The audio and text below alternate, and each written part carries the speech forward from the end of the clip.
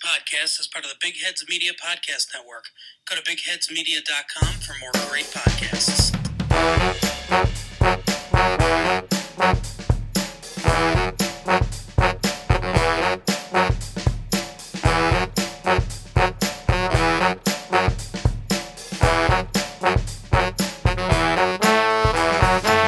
Hello and welcome to today's episode of 49ers Unrestricted. I'm Timmy Gibson here with my co-host Daniel Bigelow. And Daniel, Kyle Shanahan lives rent-free in Sean McVay's head. It is not even close. How are you feeling about Monday night's big win over the LA Rams? I could not feel better about it. I had the utmost joy and pleasure of being at Levi's Stadium for this game. And did I expect that game to happen the way it did? Absolutely not. If I was honest with all of you and myself, I was worried. I was skeptical going into the game. Did I expect a win? No, I did not. I thought having Robert Woods out and Odell in certainly made a win more possible. I'm not a huge fan of Odell, but I was blown away by our defense specifically that got the game done. So many things we'll talk about of why that game was amazing. But as you said about Sean McVay, about Kyle living rent-free in his mind, Jimmy Garoppolo has never lost to the Rams. And of course, 90% of football fans in the country were thinking that the Niners were going to lose to the Rams. And I saw a meme earlier in the week. I don't remember if I sent it to you or not, Timmy. I think I did. Yeah. It was like a picture of Matthew Stafford, Cooper Kupp, Robert Woods, Aaron Donald, Von Miller, Odell. And it was like all of this to defeat this. And then the bottom part was a picture of Jimmy Garoppolo because Jimmy has never lost to the Rams. And he still has not lost to the Rams. And that's what I'm talking about. I sent Daniel a meme that's just it's like a Shanahan family photo with Sean McVay's face edited onto one of Kyle Shanahan's kids. Because it really feels like I was texting, I don't know if it was you or somebody else. It's kind of like dad strength. It's like when like the kid is way more athletic and like better than his dad. But like if you're playing one-on-one hoops, the dad is just going to pull out some trick and tap into some like energy reserve and somehow win. And that's what happens every time Kyle Shanahan coaches against Sean McVay. It's so funny because their backgrounds are just like so similar and they're friends. And Sean McVay really just wants to beat Kyle Shanahan and he just can't. I mean, that's the 5 top wins. 2 minds. Yeah, the top 2 offensive minds in the NFL. And, one, Kyle Shanahan taught Sean McVay everything he knows, but he didn't teach him everything Kyle Shanahan knows. And that showed up last night. It's so fun to watch. And, I mean, 5 straight wins against the LA Rams. The last 3 of them coming when the 49ers should have been massively outmatched in this Monday. And then the 2 wins last year, the Rams were a supremely better team. And we still managed to beat them every time. It's so fun. Yeah, it really was this matchup that really, I agree with the living rent-free in his head, or at least just Kyle being better-minded and just being smarter than Sean, because we, on paper, absolutely should not have won this game. I mean, Jalen Ramsey, Von Miller, Aaron Donald, are you kidding me? And then the way Matthew Stafford and Cooper Kupp are playing is just unreal. And those guys on either side of the ball, it's just unreal. And not that our team is like nowhere close, but the way we've been playing the last 4 or 5 weeks, it's just absolutely like that is, you got to give so much credit. I'm trying to put a percentage on it, but you got to give so much credit to Kyle Shanahan and his offensive mind and what you said, dad strength of him finding some way to figure it out. Because the way you just described the dad and the son pair, Sean's team is the son who is faster and in every other way, just better in every way. And Kyle pulled out that trick that we're talking about, a bunch of different tricks actually. And it was a crucial game. So many things to get into, and then some stuff that we want to discuss afterwards that we've seen reports of after the game. So a lot of good stuff to talk to. I think the thing is, not only does Kyle Shanahan pull out of the sauce, but Sean McVay gets frazzled against Kyle Shanahan too. When I knew, I was like, there's just something like off with Sean McVay was when he ran that fake field goal. It's like Sean McVay's not calling a fake field goal normally. Like, I don't know. It's just a funny coaching matchup. But yeah, I'm ready to to talk about this game. I'm excited, and then talk about the 49ers season going forward and how we're feeling. I got to start us off with mentioning, I don't know if they showed it on TV. I'm assuming they did. I hope everyone saw that entrance with Deebo and Trent leading the charge. I'm sure if they didn't show it on TV, you've seen it on Bleacher Report or ESPN, the highlight reel of Deebo and Trent Williams leading the line and then just bopping to whatever song that was as they came down the tunnel. That was an electric entrance at the stadium. It was so cool getting to watch these guys run out of the tunnel. I was just telling Timmy a second ago, I was like one of the first few rows in the second deck. So I had great view of the field, but I'm far away from the tunnel. Like that is some distance there. And I just looked at Trent Williams coming out of the tunnel and was like, oh my gosh, he's big. And then especially when Nick Bosa comes out, I'm like, I can see the definition of his triceps from hundreds of feet away. Like, this is insane. These guys are massive and strong human beings. And it was just so fun to see them come out. Like, Fred Warner was so excited out of the tunnel, just hyping the fans up. Like, that is not something I've gotten to see yet with this crew. So very grateful that I got to see that. And getting to hear the starting lineups announced and watch my boy Talanoa Hufanga get another start and be announced in the stadium was just so cool. And I really, really enjoyed getting to be a part of that atmosphere for once. Yeah, I'm glad you were able to be there. I'm very, very, very jealous, hoping to make it to a game in LA, make it to the rematch of this in LA in January. Let's trade Ram games. Yeah. I'm hoping for a big win then too. I'm telling you, there's just something about these 49ers when they play these Rams, and it's funny to watch. What stood out to you this game, Daniel? What jumped out to you other than just the shellacking that the 49ers put the Rams through? Hopefully Aaron Donald knows who Deebo Samuel is now. If he doesn't, that's on him at this point. And yeah. I've got to say, these are some of the biggest things that stuck out to me is some of them have been the keys of success that you and I have been pointing out the last few weeks. They finally turned those around. And I'm not saying this to make you and I feel better about ourselves. Like, oh, they listened to us, of course, and they fixed it because what we said. No. I just think these are crucial things that they understood, they fixed. The Niners had 20 first downs on Monday. 20 first downs. That is amazing. I did not get a chance to go back at other weeks. I want to go back and look at the last 4 to 5 weeks and see how many first downs they had. And I just think there's no way that there was that many first downs in any other weeks. So they converted on, not that all of those were on third down conversions to first downs, but there was plenty of third down conversions and fourth down conversions that they went for it and they got a first down. No fake field goal there. I will say, Kyle screwed me in one of my fantasy leagues at the last play because we're up by a chunk. I mean, we were up 31-10, I believe, in the last minute. Yeah. And we were 4th and 6. We're in field goal range, and I'm down 1.5 points, and I have Robbie Gould. He's the last person in the game. And I'm like, oh, he's going to kick a field goal, and I win it. And Kyle goes for it on 4th and 6, and we get it. And just to run out the clock. And I'm like, okay, you don't want to give him the ball back. That's fine.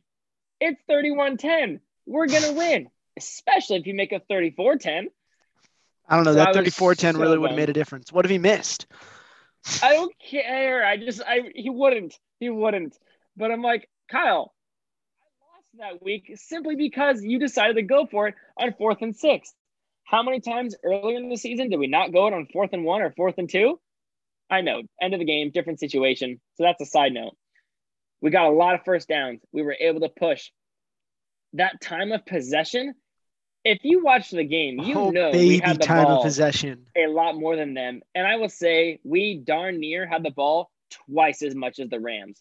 We had the ball 39 minutes and 3 seconds, and the Rams had it 20 minutes and 57 seconds. That is within a minute of twice the amount of time of possession as the Rams. That was crazy. The last thing that surprised me is the turnovers. We had 0 turnovers. and we had 2 early interceptions, and we capitalized on them massively. And that I truly think is the key to why we won the game. Yeah. No, those interceptions. I mean, Jimmy Ward had 2 interceptions. Ready, Daniel? Ready for the big question? Who was the 49ers head coach the last time Jimmy Ward had an interception before Monday night? Before Monday night? Before Monday night, Jimmy Ward had 2 interceptions on Monday night. Oh, the last time Jimmy Ward yes. had an NFL interception, who was the 49ers head coach he was playing for? I feel like if you're asking this question, it's a trick question. So I want to go Mike Singletary, but I feel like that's not it. No, that's too far. It's Chip Kelly. Oh gosh, it's Chip Kelly. So it's not that man. far back. It's just one coach back, really, but still pretty far back there. He's been around since 2014, I believe. Jimmy Ward. Yeah, I think he may have played one year when Jim Harbaugh was the head coach, but I could be making that up. So I went too far. Yeah, Mike Singletary was pre-Harbaugh. He would have been in the NFL for like 20 years, Daniel, if he'd played under Singletary. Yeah, for real. You know what I forgot? Yeah. That Deebo Samuel is only in his 3rd year. Yeah, that's crazy. He's a rookie in 2019. I just feel like he's been around so much longer than that. I was reading an article on Bleacher Report this week. Second round pick. And it was rating the top 5 draft classes in the last like 2 or 3 years. And it had the Niners 2019 draft class as like the top draft class in the last of any NFL team in the last 3 years. What is that? Warner, Deebo, Singletary, not Singletary, McGlinchey. Is that that class? I want to say, I'm trying to remember who. Wasn't Deebo the first round? Deebo was like early 2nd round. I think McGlinchey would have been the first. Let me get my lightning fingers to look this up so I know exactly what we're talking. Oh, what are we doing here? 2019 2nd overall pick. Oh, Nick Bosa. Wait, that's the same year Deebo was drafted? That does not feel right. That's why I was confused. It really doesn't feel right. You're right. And then Deebo, and then Jalen Hurd. 2nd round pick. Should we do our news for Jalen Hurd real quick? Oh, we'll get there. There's a lot of news, so we'll get there. 4th round. Do you know who the 4th round pick was in 2019? I mean, I'm looking at it right now, but I wouldn't have known if you hadn't told me. If you asked like I wasn't looking. Wisnowski. We drafted a punter, Mitch Wisnowski, in the 4th round. And it was worth it. Before Dre Greenlaw. Yeah. In the 5th round, Dre Greenlaw. Just blows my mind, man. I can't believe that we got him so late. Yeah. Yeah, so I guess I really just forgot about that draft class, and I'm like, yeah, that's pretty. Of course, we all remember tight end Caden Smith. Nope.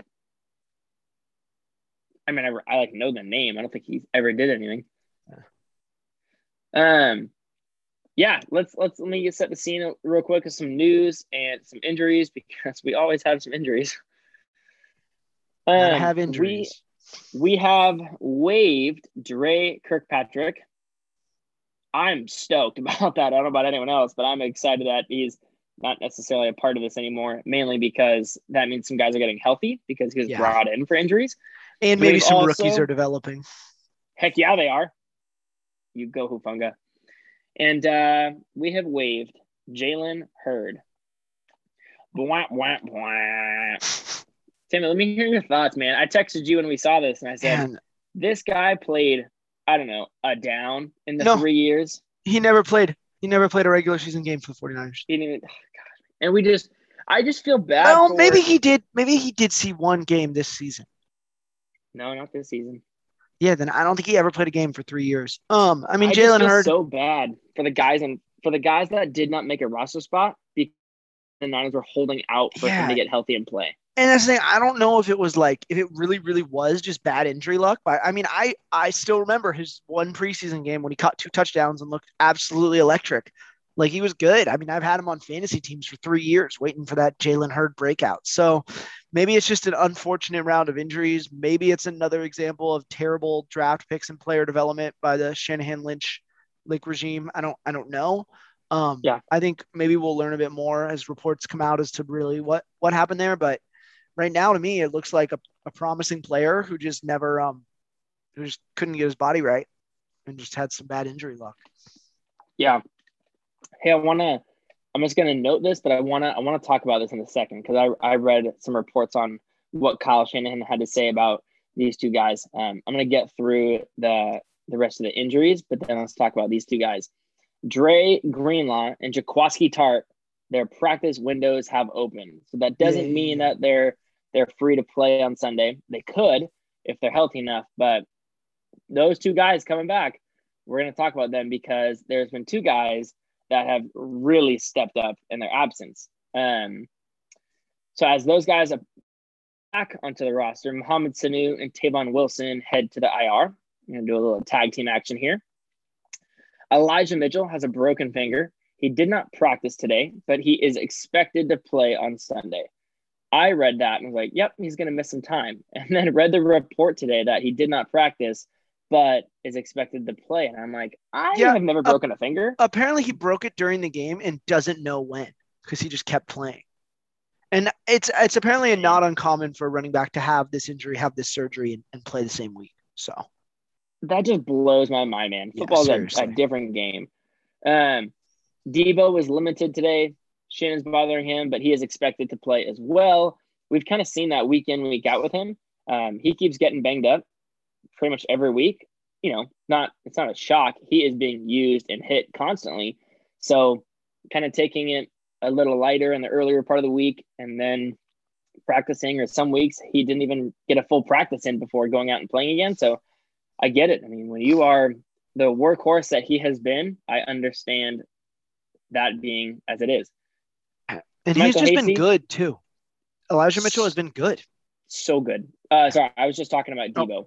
Debo. With, the shin. And I might cut that out because that was bad for me. But Debo has been awesome. Good.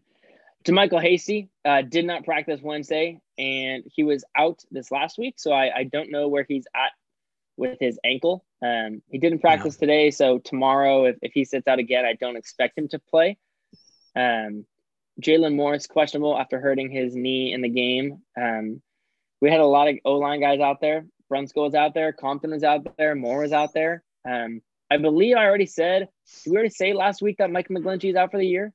Yeah, Mike McGlinchey's out for the year. I hopped on before our regularly scheduled programming to chat about that for a minute. But yeah, McGlinchey's done for the year, so that means either Jalen Moore or Tom Compton filled in, and hopefully we get more than Compton. Yeah, I think Compton came in when Moore was feeling it. Yeah, he did. Last injury is Josh Norman is questionable, and we'll see how he's feeling tomorrow and Friday. Haven't heard any designation for if he gets in or not. So, okay. I mentioned that Dre Greenlaw and Jaquiski Tartt their practice windows are opening. Personally, I'd be surprised if either or both of them played on Sunday, mainly because they're just coming off IR. It didn't sound like they were healthy before coming off of, like they're raring and ready to go. And not to mention the fact that Azeez Al-Shaair and Talanoa Hufanga filling in for those guys' spots have not only like filled that role well, but have excelled. Azeez Al-Shaair was awesome on Monday. He's been awesome. Same thing with Hufanga. Bias out of the question. Hufanga has stepped in a huge way and has made an impact, and we have not felt like, oh, we've got a lot of B team guys out on the field. These guys are stepping in and filling this role. Awesome. Yeah. The Al-Shaair Greenlaw quotes, because to me that felt like Greenlaw is the guy. He's a top player at his position, all that, and to have Shanahan say what he said, which was essentially, well, here's the quote. He said it, I think, in today's press conference. I do think it'll be hard for Greenlaw to unseat Azeez right now, just because Azeez has played at a high level. I think it'll take a while for him to have the chance to pass him over again. I don't agree with that. Azeez Al-Shaair has been good, but Dre Greenlaw is a top player at his position. I find it hard to believe that Al-Shaair really has outplayed him. I don't know. Maybe I'm wrong and missing something, but Dre Greenlaw is a top linebacker. I feel like I don't think Al-Shaair has been playing like that. So we'll have to see what happens there. Yeah, I agree that one is the closer. I don't want to say matchup because they're on the same team. I couldn't find a better word in my head. But it certainly seems like the closer battle. But Greenlaw has been out, I want to say, since week 3. Did he get hurt against the Packers? Yeah, I think so. That sounds right. I don't even think he played against the Packers. I'm looking back. And Azeez Al-Shaair has been leading the team in tackles, at least in total tackles, for a lot of those early weeks. I want to say, was it really back in week 2? I'm trying to find really quickly where the last time I can see some stats from Greenlaw. So I'm not seeing him. So I think he's been out quite a bit, but I do think Azeez has been awesome in his absence, but you're right. I don't know if he's necessarily outplayed him, but I certainly think for Sunday, Azeez should be getting the start. Unless Greenlaw is absolutely 100% healthy, no question, let Azeez play because he's been killing it. Yeah, that's fair, and maybe that's what Shanahan means. But I also think Greenlaw should be getting playing time, and if he doesn't, that's questionable to me. If I was to make the decision, I think I would absolutely start Azeez on Sunday, and once Greenlaw is fully healthy, then we can look at playing time. But I will say, I personally think that Azeez has earned a starting spot, for sure. And, that's tough in the linebacker room because sometimes there's only 2 guys out there. Sometimes they throw a third out there. And I do think Azeez has earned a big role on the team. I think that with Greenlaw back, Azeez at the very least has said, hey, I should be out on the field more. And so they look at a 3 linebacker package more often. Or they split time even at the will linebacker position. There's certain names for linebacker positions. We don't need to get into that right now to describe that, but that's what they call their position. I do think that Azeez has really earned a spot, but it is tough to compare them. And so in my mind, I pretty much hold an open competition for the starting job. And I know that's hard to do in middle of a season, but I think that they both are awesome and both deserve to be out there. Obviously not before our boy Fred Warner. Yeah. I think Fred Warner's job is probably safe. Pretty dang safe, right? Okay, let's look at the other pairing. Talanoa Hufanga and Jaquiski Tartt coming back. Hufanga has been awesome in Tartt's absence. I definitely think Dre Greenlaw, if we're going to say, deserves more of a starting role than Tartt. Not that Tartt has been poor this season. I just don't think he's made as much of a difference in his position as Greenlaw has made in his position. Yeah. And I think that Hufanga has made a big difference in Tartt's absence. So I see Tartt needing to fight for that spot more than Greenlaw.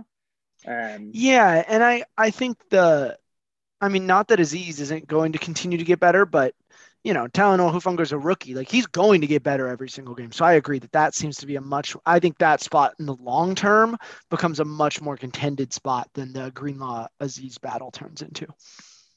Yeah. And if I'm being honest, it's funny that I say this for this pair, but I think that I really do believe that Azeez, I think he's been incredible. I think that he really does deserve to stay in at least a little bit longer. And as much as I think I'm saying that he doesn't deserve to keep it no matter what, simply because I really like Dre Greenlaw. But if I'm taking my bias out of it, I do think that Greenlaw needs to earn it back. I think that Azeez has been awesome and Greenlaw has been out quite a while, I'd say. I haven't seen him in the stats since week 2. Yeah. So I do think he needs to earn it back. Sure. The business aspect of it, I think Azeez has been great. Our defense was incredible this last week, and he was a huge part of it. So I think that Greenlaw does need to earn it back. So why I say it's funny is because I love Talanoa Hufanga, and I'm saying, Tartt doesn't need to earn it back as much as Greenlaw does, because I think Hufanga really just has outplayed almost at this point. So maybe we see just some more split snap time out on the defense. I don't know. Yeah, we'll have to see. It's gonna be interesting going forward as these guys come back and continue to get healthy. Okay, Timmy, I want to hear some of your thoughts on Jimmy Ward, just his play. Man, that guy's good. He's a perennially underrated safety. Like, he's always one of the better safeties in the NFL. Always been up there. When he's out there, he plays well. And I think some of that is, like, as a safety, whether or not it's fair, you are judged by interceptions as a defensive back in Yes. general. That's a Yeah. huge stat. So to pull down 2 last night, one of them on just a ridiculous Stafford overthrow, that was a great pick. And then another pick 6, like to have those opportunities, those are momentum changing plays, hopefully not just for this game, but for maybe a career arc, maybe a season. I want to talk about momentum for the season as well at some point this episode. But yeah, I thought Jimmy Ward played great. What did you think, Daniel? I need you to help me understand something because what I loved about being at the game is I could see the whole field. As I talked earlier about, I loved being Matt able to see Stafford the couldn't kick returns. apparently. Well, here's the thing: is I don't think that interception was truly his fault. I don't know if you could see it on the TV, but Odell was running a streak on the sideline, and he stopped right as Stafford is throwing the ball, and that's why. Was this the initial one? This is the first one. This is the first interception where Stafford aired it out. And it was kind of a Patrick Mahomes, like, Tyreek's down there, like, throw it. And Yeah. Odell was running a streak. He stopped. And then when he saw the ball coming towards Jimmy Ward a little closer to where he was supposed to be, like, Odell absolutely would have had to cut in. It was not right on his route, but because Stafford pretty much topped it out instead of got some distance under it, more just up. Jimmy Ward is right there. And so Odell, I wish you guys could just see the visual I wanted to draw up. Odell was just streaking down the sideline, right on the numbers, and then stopped and then had to redirect and sprint. And so that hit that he got on Jimmy, he stopped and then just did a dead sprint to go catch up to Jimmy at the last second. But if Odell didn't stop running, he would have been able to maybe have a contested Hail Mary catch with Jimmy. So I think that's on Odell instead of Stafford. Yeah. Yeah. I mean, I don't know. I've never heard of Odell not being able to work well with a quarterback on his team. So I don't know. And I have heard of Matthew Stafford throwing interceptions. So good. Nice point, Timmy. Thank you. Thank you. I just can't believe how much of the blame is going on the Browns and Baker. And maybe that's just because I think Odell is one of the most overrated, if not for sure, the most overrated player in the NFL. He made maybe the world's greatest catch. Awesome. Can't stay healthy, has not been super fantasy relevant, or has not played to his ADP, his average draft position in years. And I think he's had like 2 solid good seasons, and that's it. Can't stay healthy. And, I can't work with the quarterback. Yeah, I think it's you instead of them, buddy. If your exes are saying the same thing about you, I think it's your fault. So I think if everyone you meet is a jerk, you might have to start wondering if you're the jerk, that kind of thing. Yeah. I don't know. The Odell trade cracked me up. It's like, Odell, it's like, I'm with you. Like he hadn't been that good. It's a net loss for them, gaining Odell and then losing Robert Woods, wide receiver Robert Woods, to an ACL tear for the season. And it's a significant net loss between those two. Someone made a joke to me saying that, like, wow, Robert Woods really didn't want to play with Odell. Yeah. I'm like, I don't think that's it, but so this, trade-off. I'm with you. Our defense played super well. Bosa is Bosa. That's my takeaway on that. Got another sack. Anything big on the defense before we move to the offense? Because I would like to talk about the Aaron Donald stopper, also known as Daniel Brunskill, who can't block anyone in the NFL besides the best defensive tackle in NFL history, apparently. Because that's multiple games in a row where Daniel Brunskill has managed to just completely shut down Aaron Donald. I just don't get it. And he's like, okay, I wonder if it's a thing where it's like, he's like, okay, he has expectations when it's anyone else besides Aaron Donald. Like, yeah, I can go out there and do well because it's not Aaron Donald. And when it's Aaron Donald, he's like, yeah, whatever. I'm just going to, try my best. And when he has that kind of mindset, he does his best, I don't know. I think maybe it's actually something just schematic that the 49ers do that make it hard for Aaron Donald to get to the quarterback. But I'm just going to assume that Daniel Brunskill just has this it's somebody else. My quarterback can handle it. Aaron Donald can't let that guy get to him. He's too good. I don't know. It's comical at this point because he did it to Daniel Brunskill did it to him last year. And Daniel Brunskill has been Pro Football Focus's worst graded interior offensive lineman this season. And then he comes up against the best player at his position in the history of the NFL and just completely shuts him down. Maybe it's just one of those, somebody comes up to him before the game and is like, remember, if you want to get paid, This is the one time you have to do something good. Like that's all anybody's, because at the Right. end of this season, people are going to be like, oh, Daniel Brunskill, how did he do in 2021? And I'm going to be like, well, he shut down Aaron Donald in that one game. And people are going to be like, cool, like Pay him. pay the man. Yeah. Yeah, dude. I don't know if this wasn't as much of a highlight as it should have been. George Kittle just pancaked Von Miller. And not that Von Miller is like a big dude like Aaron Donald, but he is an all-star, incredible defensive end Yeah. linebacker. And the Von Miller move, the opposite of the Odell move, like Von Miller's really, really good still, even though he's a little older. Yes. Yeah. So that block was incredible. Just absolutely pancaked by Kittle. Dude, Kyle Juszczyk was throwing out blocks way up high. I loved it. There was a couple of plays where I saw Alex Mack get way downfield to throw some blocks down. Yeah. And I'm just like, I don't see other teams' offensive linemen make blocks this far down the field. Granted, I don't get to watch every game from other teams in the way that I watch the Niners. So maybe I miss it. I don't know. Some of that is schematic, but I also agree that some of it is just our line is great.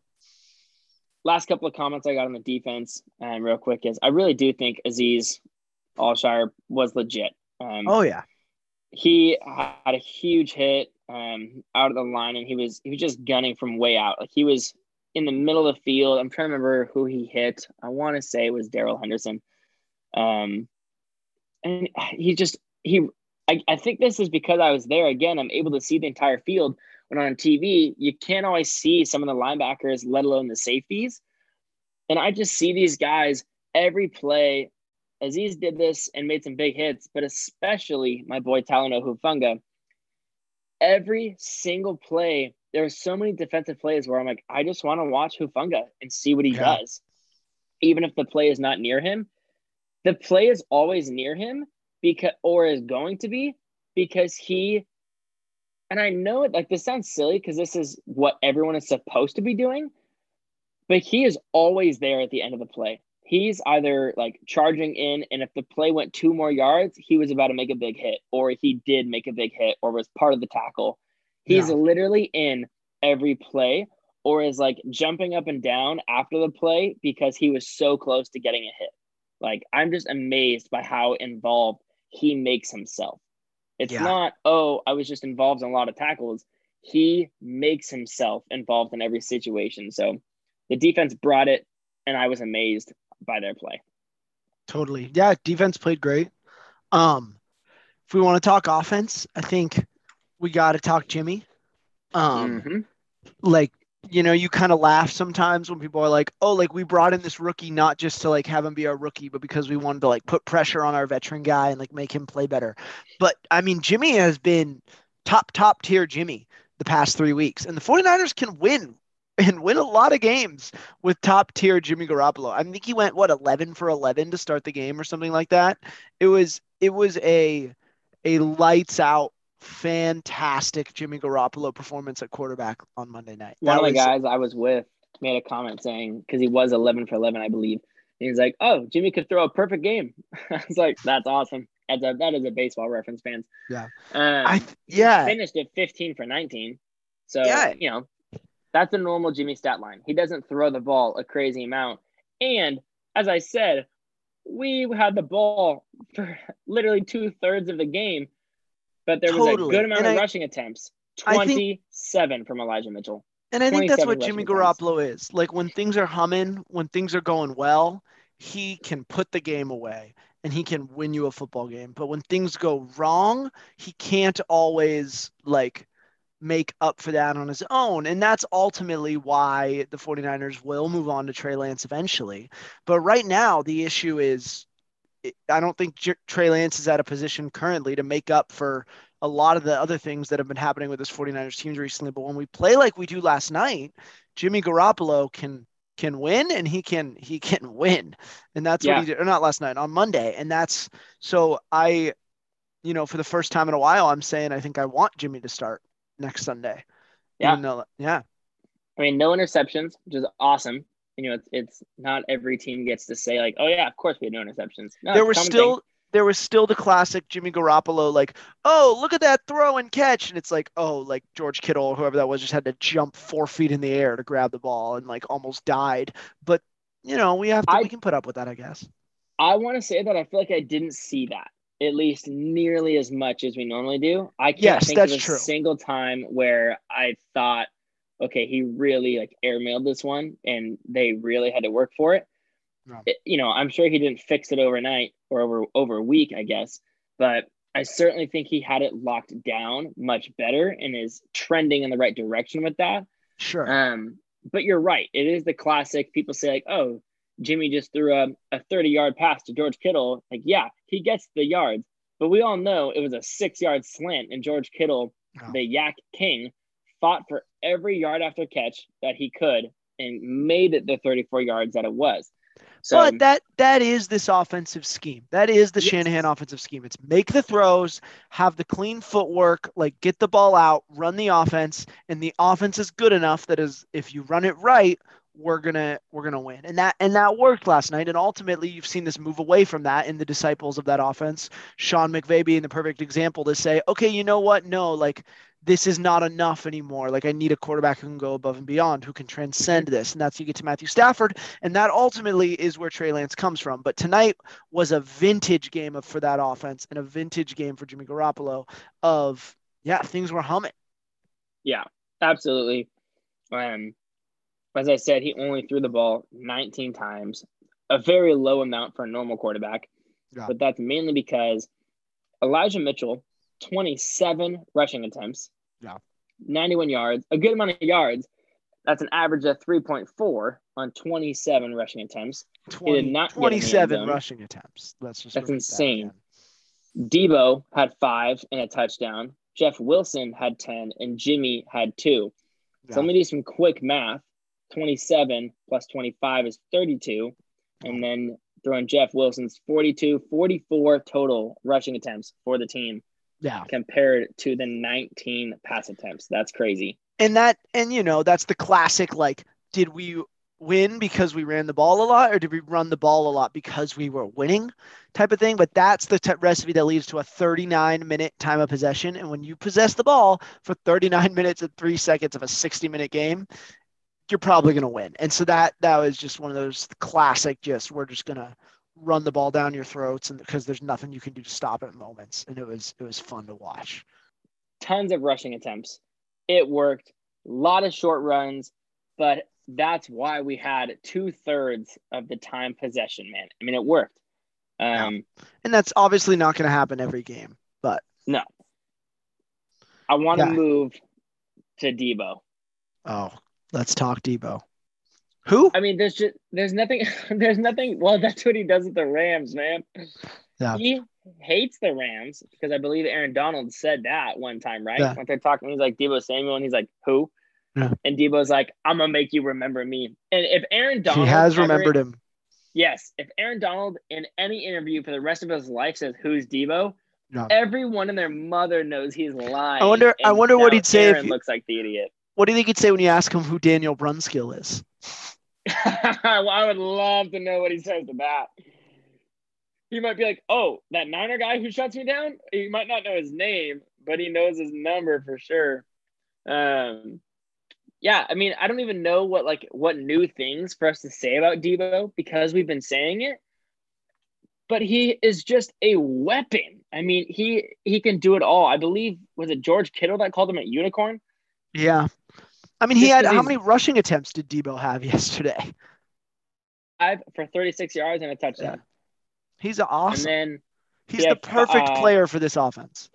Yeah, he had 5 targets for 5 receptions, 97 yards and a touchdown, man.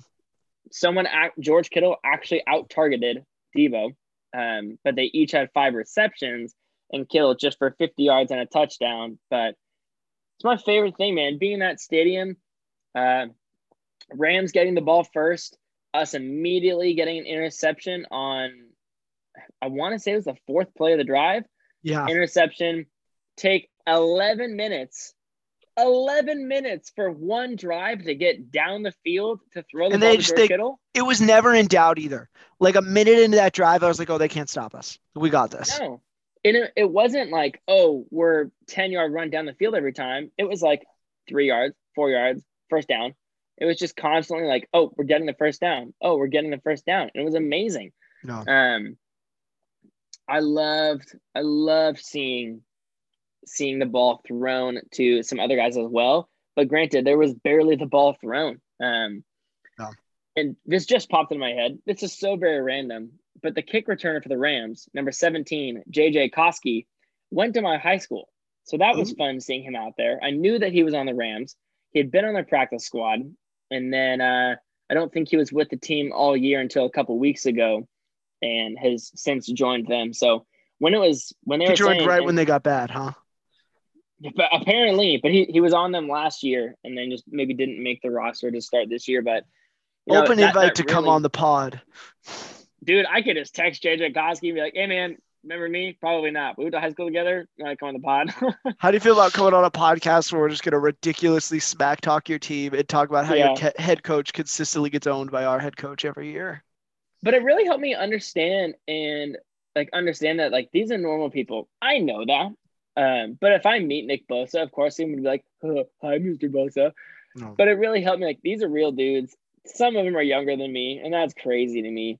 But they're just out there living their lives, having fun, and so it was just crazy seeing like I know that dude. Like I had a class with him, and he's out there on the field kick returning. So Yeah. that was cool, man. Yeah.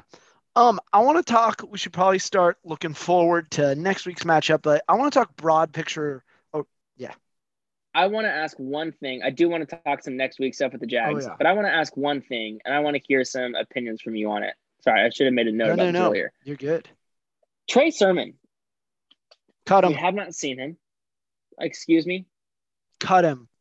We don't need him. He has a smile on his face, everybody. He does not mean that. Well, I mean it a little. No way. No way. But I will say Kyle Shanahan said this week, I don't remember what day, and he was quoted talking about Sermon and same situation as Ayuk, at least where he said, oh, he's not in the doghouse. But we've finally seen some Ayuk usage. He only had four targets for 3 receptions for 26 yards. So not a lot of action on Monday, but again, not a lot of ball thrown. But Sermon has been gone. He has not been injured of recent. He's been active and he just has not seen the field.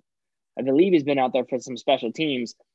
But Elijah Mitchell and Trey Sermon have quite literally switched from what we thought in the preseason.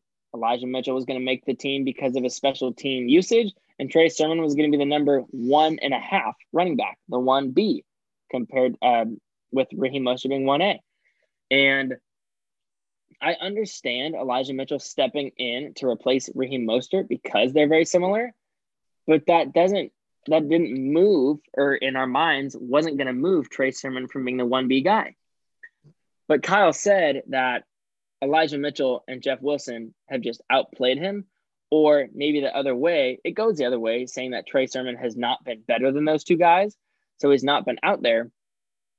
But Jeff's been injured for like the entire season, and JaMycal Hasty has, looked okay in his limited usage.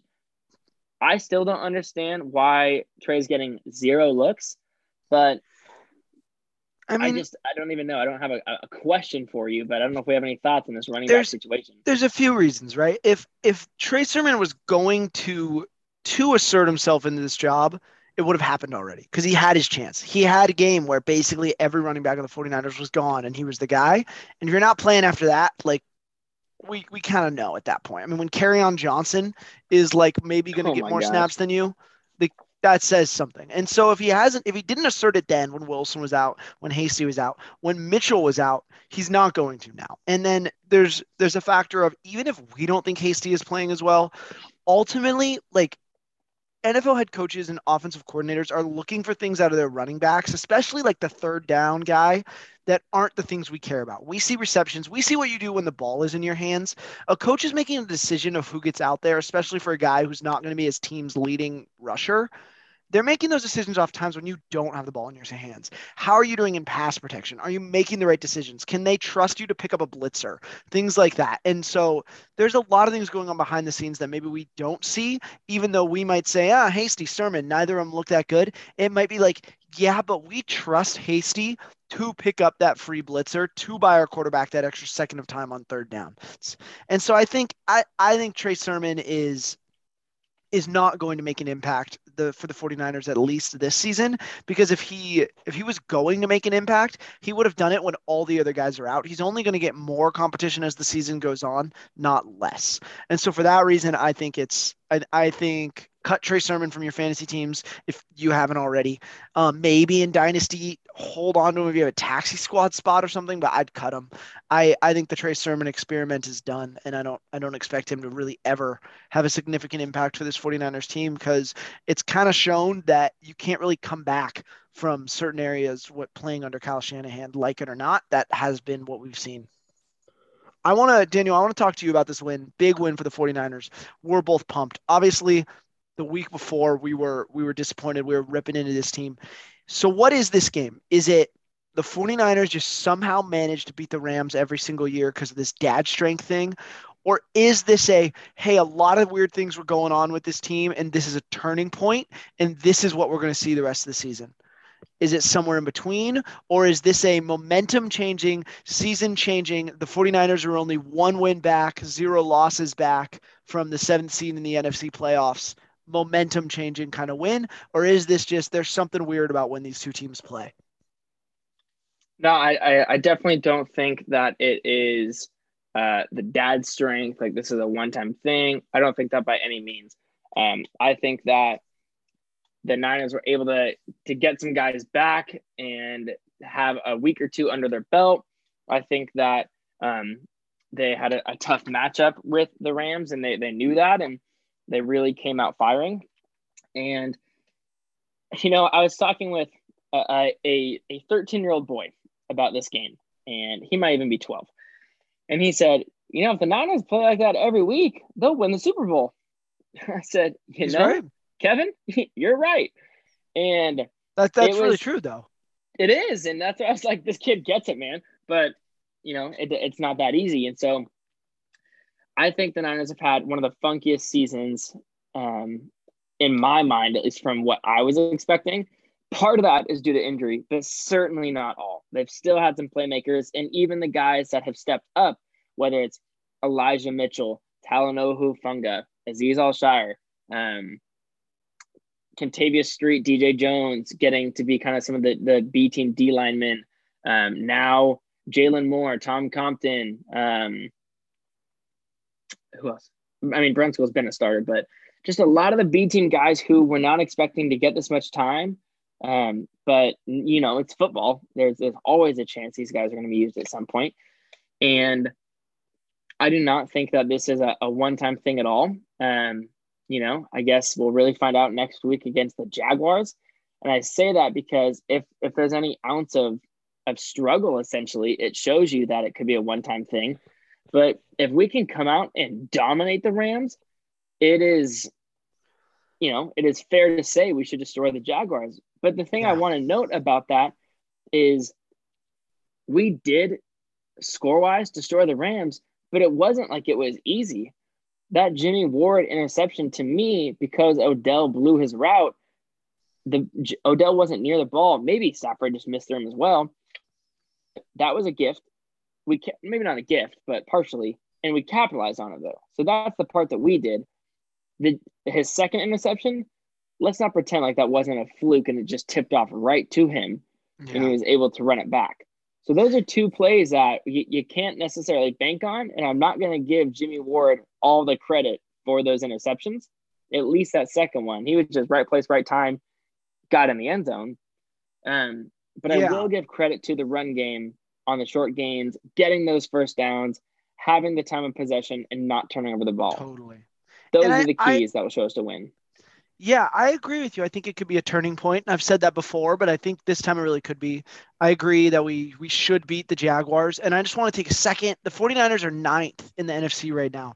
The only teams ahead of us on the playoff race for that 7th seed in the NFC playoff, that last wild card spot, are the Minnesota Vikings, who are at 4 and 5, and they play the Packers next 2 weeks.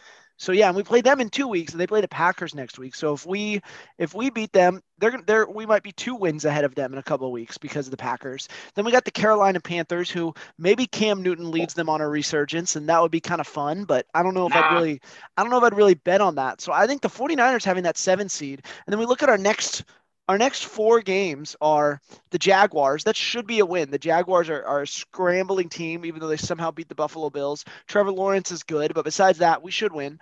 The Vikings always manage to play close, but if the 49ers play like they did on Monday, we beat the Vikings. Then we play the Seahawks, who have kind of sucked all season. So I think we can kind of win that. Like, regardless, people who are like, oh, Russell Wilson's coming back. The Seahawks are going to be good. It's like, no, like they sucked before that too. And then we have the Cincinnati Bengals. That will be a tough game.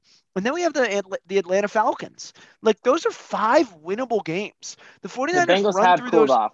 Like, yeah, the Bengals have cooled off. The 49ers run through those games and a playoff spot is within reach. And that's why when like Shanahan is saying things like, look, like we're not going to play Trey yet. This season is far from over. And it's kind of like, yeah, like I guess you're right. Like we could get a playoff spot here. And even though like wild card teams don't usually go super far in the playoffs, anything can happen. And so I think it's going to be a fun next month or so. And I agree with you that I think this could be a turning point. We got to wrap up here kind of soon, but we should probably talk Jaguars for a few minutes. I think the only Jaguars analysis we have to say is they stink and we should win. But a couple of key things to keep an eye on: rookie quarterback Trevor Lawrence, the prince that was promised, the greatest quarterback of all time, has looked fine this season. Urban Meyer is kind of scrambling as a head coach. They did beat the Buffalo Bills, but that feels just like a total fluke. Though that happens from time to time. Um, yeah, We'll say that they beat the Bills and there was not a single touchdown in the game. Just to note, it was 5 field goals, 9-6, I believe. yeah. But yeah, Trevor Lawrence has had a rough last 2 weeks. And he has looked serviceable throughout the year. He has only had one game with more than 1 touchdown thrown, and that was in week 1 against the Houston Texans. He has not thrown more than 1 touchdown for a single game the rest of the season. He did not throw a single touchdown the last 2 weeks. James Robinson has been battling some injury issues Running the back last James few Robinson. weeks. His heel and his knee. He did not practice today. I believe he's supposed to be practicing, he's supposed to be playing on Sunday. I think he'll be healthy enough to go. I heard he should If be not, playing. Former Niners running back Carlos Hyde will be the starting back. DJ Chark out for the year, if you didn't know that. Laviska Shenault, their rookie receiver last year, who was awesome, has been irrelevant this whole year. I don't think Marvin Jones, their newly acquired in the offseason, wide receiver, has done much at all. This is not an offense we are scared of, nor is it a defense we're scared of. No. Josh Allen, defensive end, he's great. I believe he's on the right side going against Trent Williams. So have fun, Josh. Good luck. Yeah. Miles Jack is the middle linebacker. Miles Jack. He's okay. Former UCLA Bruin. I gotta be honest, part of me thinks he's overrated, but he's done some cool things. I don't think this needs to be a game that we struggle in. But and I think knows, man? that's why said that the first 2 weeks as well. That's why this game matters, because if Monday night was a turning point, the 49ers win this game and they win it easily and they steamroll the Jaguars. And if Monday night was something is just weird about when the 49ers play the Sean McVay Rams, then this game will be close. And that, I think, is really important. This game will be a big signal of what to expect from the 49ers for the rest of the season. If the 49ers are going to go on this late season run we just kind of talked about and scrape their way into the playoffs and maybe are a feisty team come January, they win on Sunday. Yeah, I will say they win convincingly, and it's never in doubt, and they have the 40 minutes of possession again, This is the most a Niners-Jaguars game could matter. I don't think they need the 40 minutes of possession time to win, obviously, but those are the kind of things those are factors into winning the game. I think the biggest thing is 0 turnovers, and they capitalized on the turnovers they got. If you give up 0 turnovers and you get more than 1 or 2 and you're able to go score on those, that is pushing you towards a win more than almost anything else can. So yeah, if Jimmy can look the part that he did, and Kittle and Debo and I believe Elijah Mitchell, they've shown up every week. They're not the question. If Jimmy can get the ball to them well, these guys can get a few yards after catch, and the defense can do what they did, we're set. and not just against the Jaguars. Yeah, I totally agree. I think this game will be it's funny because like we say it's an important game, but it's not like an important game as in who wins really matters. It's just what is this 49ers team? And I think we're going to have more information after Sunday. Yeah. Listeners, if I can recommend anything, go to a game if you can. Let's start a GoFundMe for Niners fans to get to a game. You gotta see a game in person. It's different. It's fun. I have not been able to see a regular season game at Levi's until Monday, and it's awesome. So continue to watch, continue to listen in. Hope you've enjoyed the news that we've shared, and don't give up on Trey Sermon. Yeah, don't give up on Trey Sermon. Don't give up on this 49ers team. I know a couple weeks ago I criticized Ted Lasso and said it is the hope that kills you, but I'm back in on the whole Ted Lasso thing. I'm back in on hope, and I'm back in on this 49ers season. And listeners, thanks for being in on the 49ers Unrestricted podcast. We love to have you. Any parting thoughts, Peace. Daniel? Peace and love. Yeah. Have a good one out there, everybody.